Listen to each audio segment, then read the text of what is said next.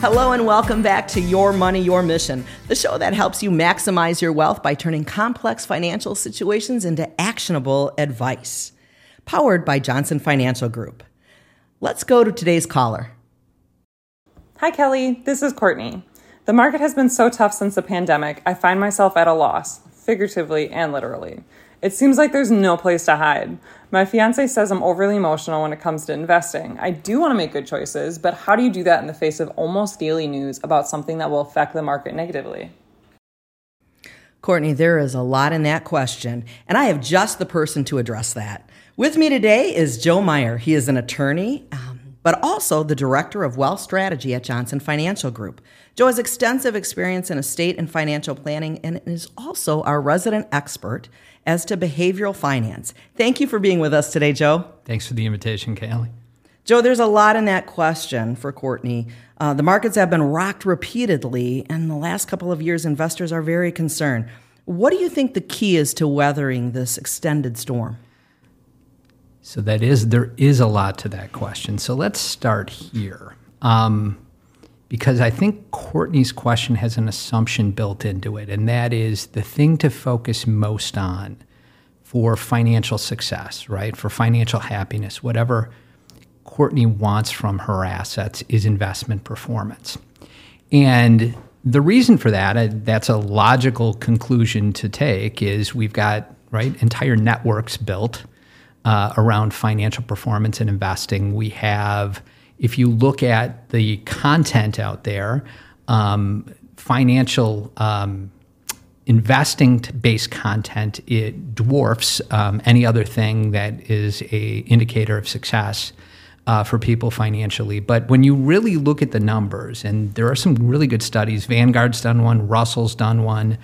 Vanguard's is probably the most famous. And you look at what it takes for somebody like Courtney to be financially successful. And by the way, that depends on how Courtney defines that, first of all. But when it comes to financial success, there's sort of three factors. One is, in fact, investment performance, right? Obviously, the more our investments grow, the more that success we get. The second is tax minimization. The more money that we get to keep and reinvest and use for ourselves, the less it goes to the government, the better success we have. And then finally, there are behaviors, things that we do around investing. So if you look at those three components, and again, you go back to what would the media tell us is the most important based on the amount of content, it's not close. There's 10 times the amount of media, right? TV shows, blogs, podcasts, whatever, articles on how you invest your money, how you get the maximum performance versus tax minimization. But tax minimization is at least, and again, this is always dependent on who we're talking about, but at least 2 to 3 times more important when it comes to economic success. Then you look at tax minimization versus behavior. There is twice as much information about tax minimization, so 20 times as much information about investment performance as there is about behavior. But behavior dwarfs either of the other ones. And again, that's sort of surprising at first, and then you think about it, right? Think about all the situations we've heard of where we have really good investment choice, really good planning, really good tax minimization, but we have the wrong mistake, made at the wrong time, right? We have the wrong sort of situation, fear. We give into fear at the wrong time. We all know, Kelly, you and I definitely know, given what we do, right? The name of the game is to buy low, sell high. But, right, what they do is, given fear, they do the opposite, right? They buy high and sell low. Either they give into fear or greed, whichever one's sort of driving their emotional situation at the time. And that's what's going to get in the way of financial success, right? So, again, I would tell Courtney that when she worries about being overly emotional, I think she is engaging in normal behavior. I think here's where Courtney has an advantage, is she recognizes it, right? She recognizes that she has some emotions that could cause her to make some mistakes.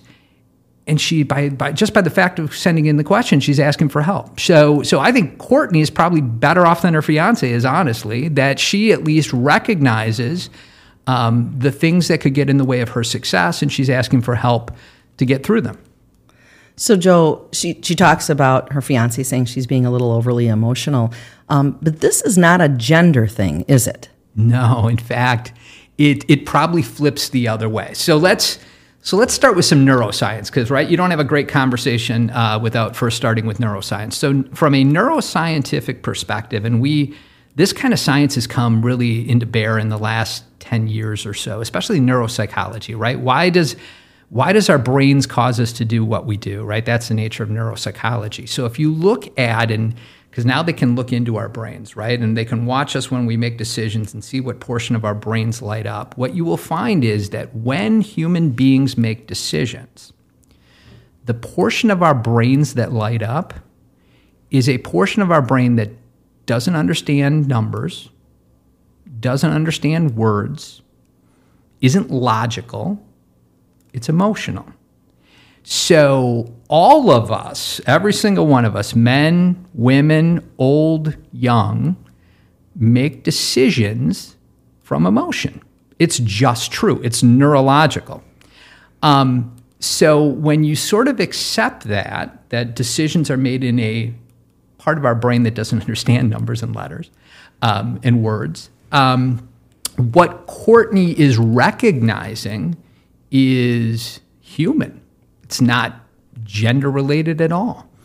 And so what the science tells us is that when we make decisions, we have portions of our brain that are screaming at us, from lack of a better description. And some of that's psychological, some of it's evolutionary, some of it's neurological, but it results in these sort of characterizations that we have to watch out for when we're advisors. We have to watch out for when we're investors, because we characterize them as biases.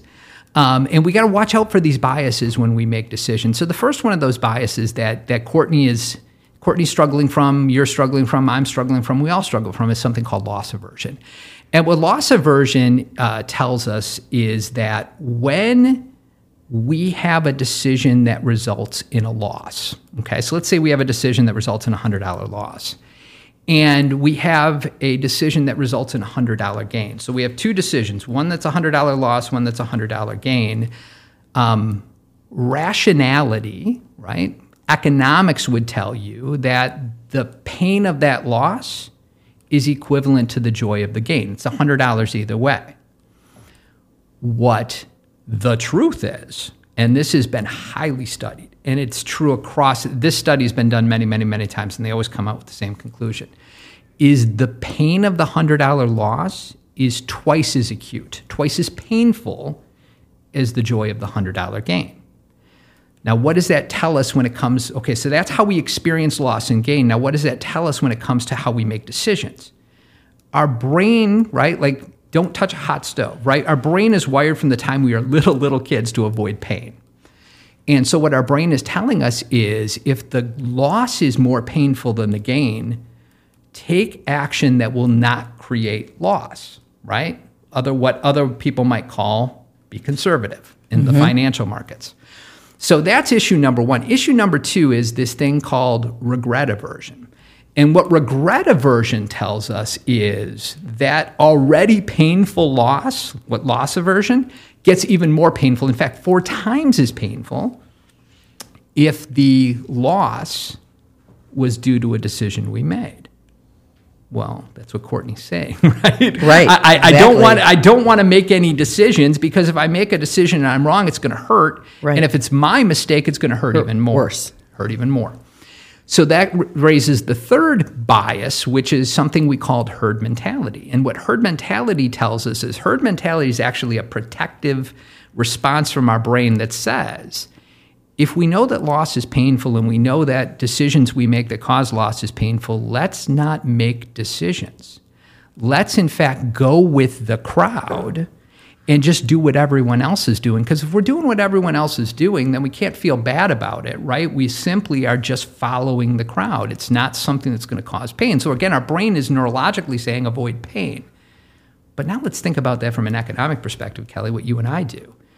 If we follow the crowd, by definition, we buy high and sell low. We do the exact things that you should not do to have economic success. So what Courtney is thoughtfully sharing with us is my brain is screaming at me.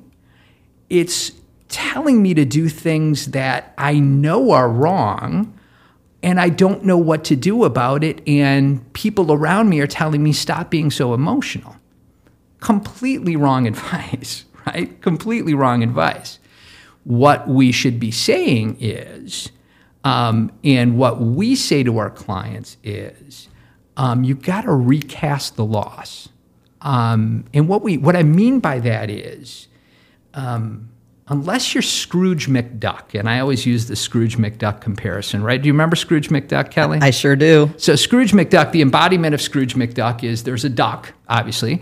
It's an animated duck. It looks like Donald Duck, but I think he wears a monocle or something like that. And every time you see Scrooge McDuck, he's rolling around in money, because for Scrooge McDuck, the ultimate sign of happiness is to actually physically be involved rolling around in money. Well, again, I know if we were to turn on, right, CNBC or Fox Business, or we were to watch one of our competitors' ads right now, we would hear messaging that indicates that our clients are just human embodiments of Scrooge McDuck, right? That everyone just wants more.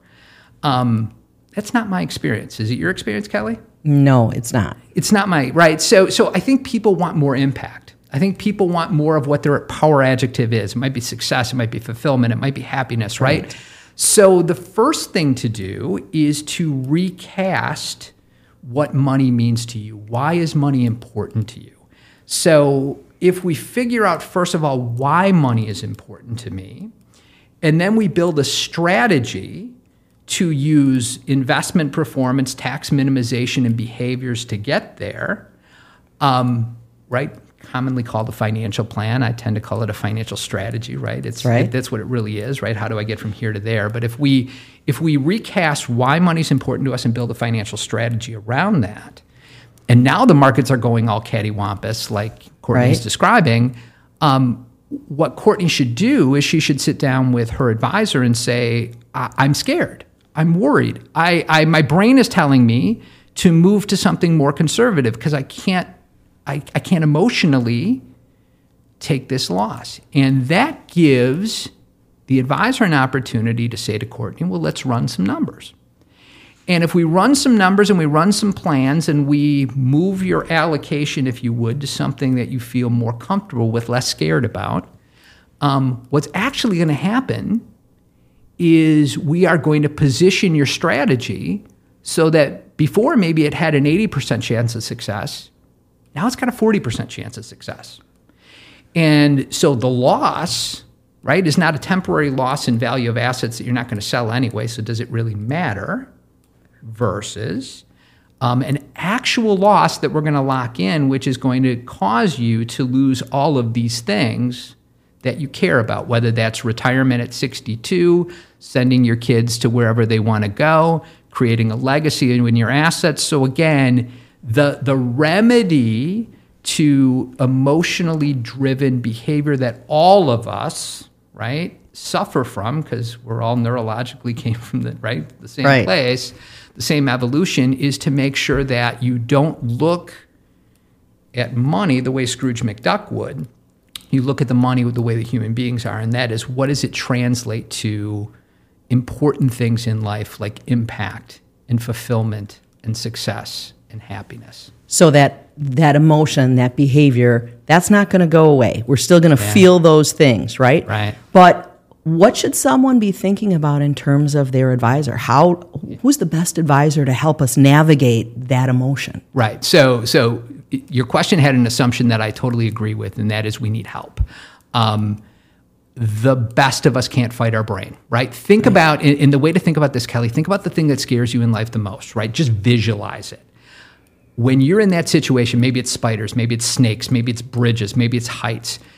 And when you're there, right? If you're scared of heights and you're up in the plane and you're getting ready to jump, there is no way, right? You can't tell your brain to be rational. That's just not possible. Our brains are more powerful than we are when it comes to things about fear. And this is, at the end of the day, this is about fear.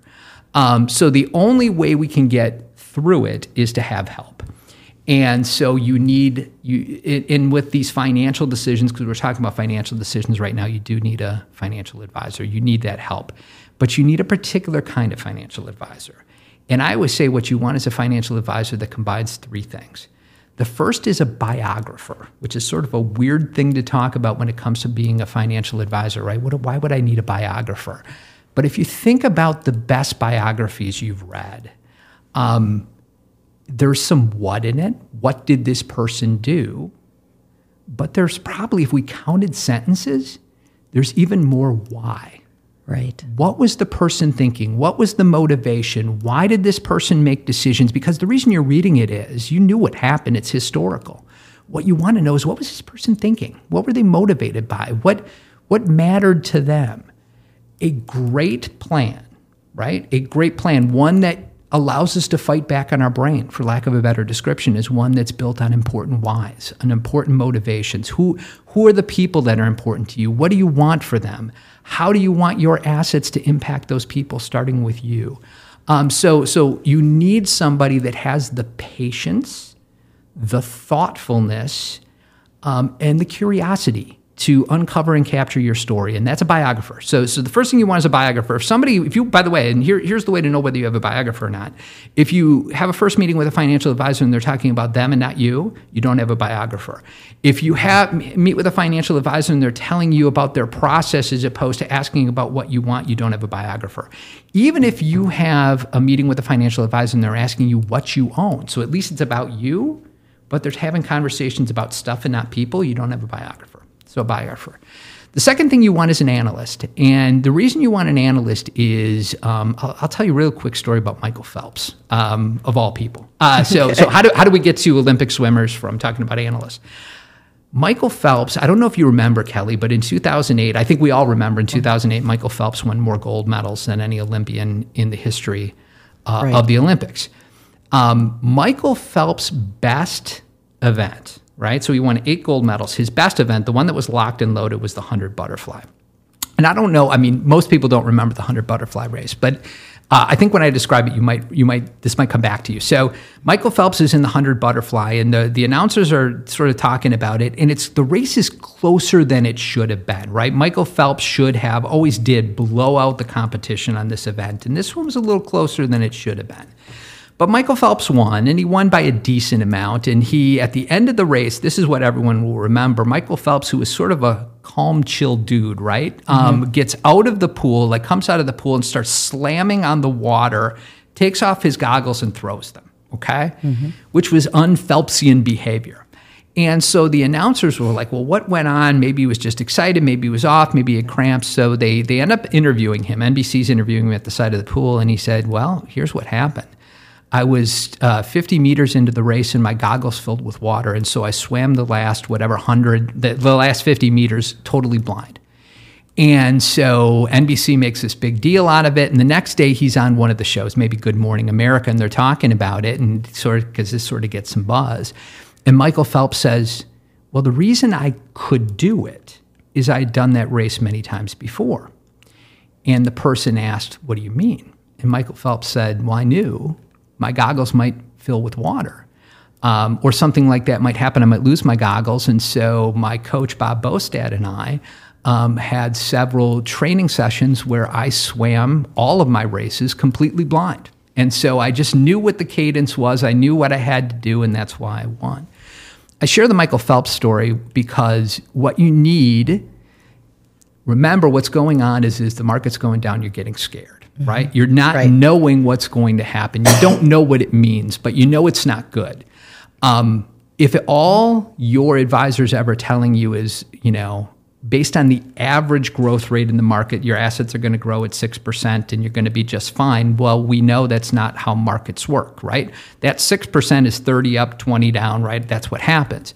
So what you need to do is you need an advisor that Phelps's your estate plan or your financial plan, right? That actually says if our timing is terrible, the plan still works. Or if our timing's terrible, here's how we have to change our behaviors to make sure that the plan works. So they actually stress test your financial plan to make sure it works. So again, that's something an analyst would do. Think about what analysts do, right? They stress test financial situations. So that's the second thing you need. The third thing you need is a coach. And, you need somebody, because there's a distinction between an advisor and a coach. What's the distinction between the two? An advisor tells you what to do. A coach asks you what you think. An advisor gives you advice. A coach creates a connection. A coach motivates you to do what needs to get done. A coach respects you as opposed to talking at you, right? So again, what you need is somebody who doesn't say, right, like I think it was Courtney's fiance, stop being so emotional. And by the way, like we could pull up, I bet you right now, if we got on Google, it would take us 10 minutes. We could pull up 40 articles that say don't give into emotion, right? Don't be emotional. That's what an advisor would do, because ultimately, mathematically, it's correct. Right. But what a coach would do would say, I understand how you're feeling. I'm scared too. I'm worried. I'm empathetic. But we knew it would happen. We knew we'd get here. And we knew at the end of the day, these are the behaviors that we're going to engage in to get us where we need to go, right? So again, you need somebody that's empathetic, that understands, and then can help have a conversation with you about what matters and why, and how behaving in a certain way, giving into fear, will get in the way of will create the loss that you don't want, as opposed to the loss that doesn't matter. So again, biographer, analyst, coach. That's great, Joe. Thank you so much for being with us today. That is a really interesting topic that I know impacts all of us. I so appreciate you being here. Kelly, I always appreciate you.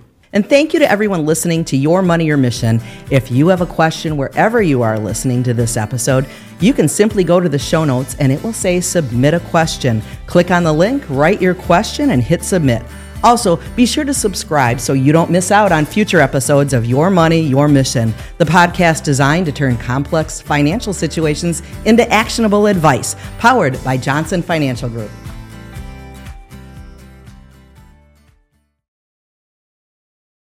Products and services offered by these Johnson Financial Group companies: Johnson Bank and Johnson Wealth, Inc. Wealth management services are provided through Johnson Bank and Johnson Wealth, Inc., Johnson Financial Group companies. Additional information about Johnson Wealth, Inc., a registered investment advisor, and its investment advisor representatives is available at advisorinfo.sec.gov. Not FDIC insured, no bank guarantee, may lose value.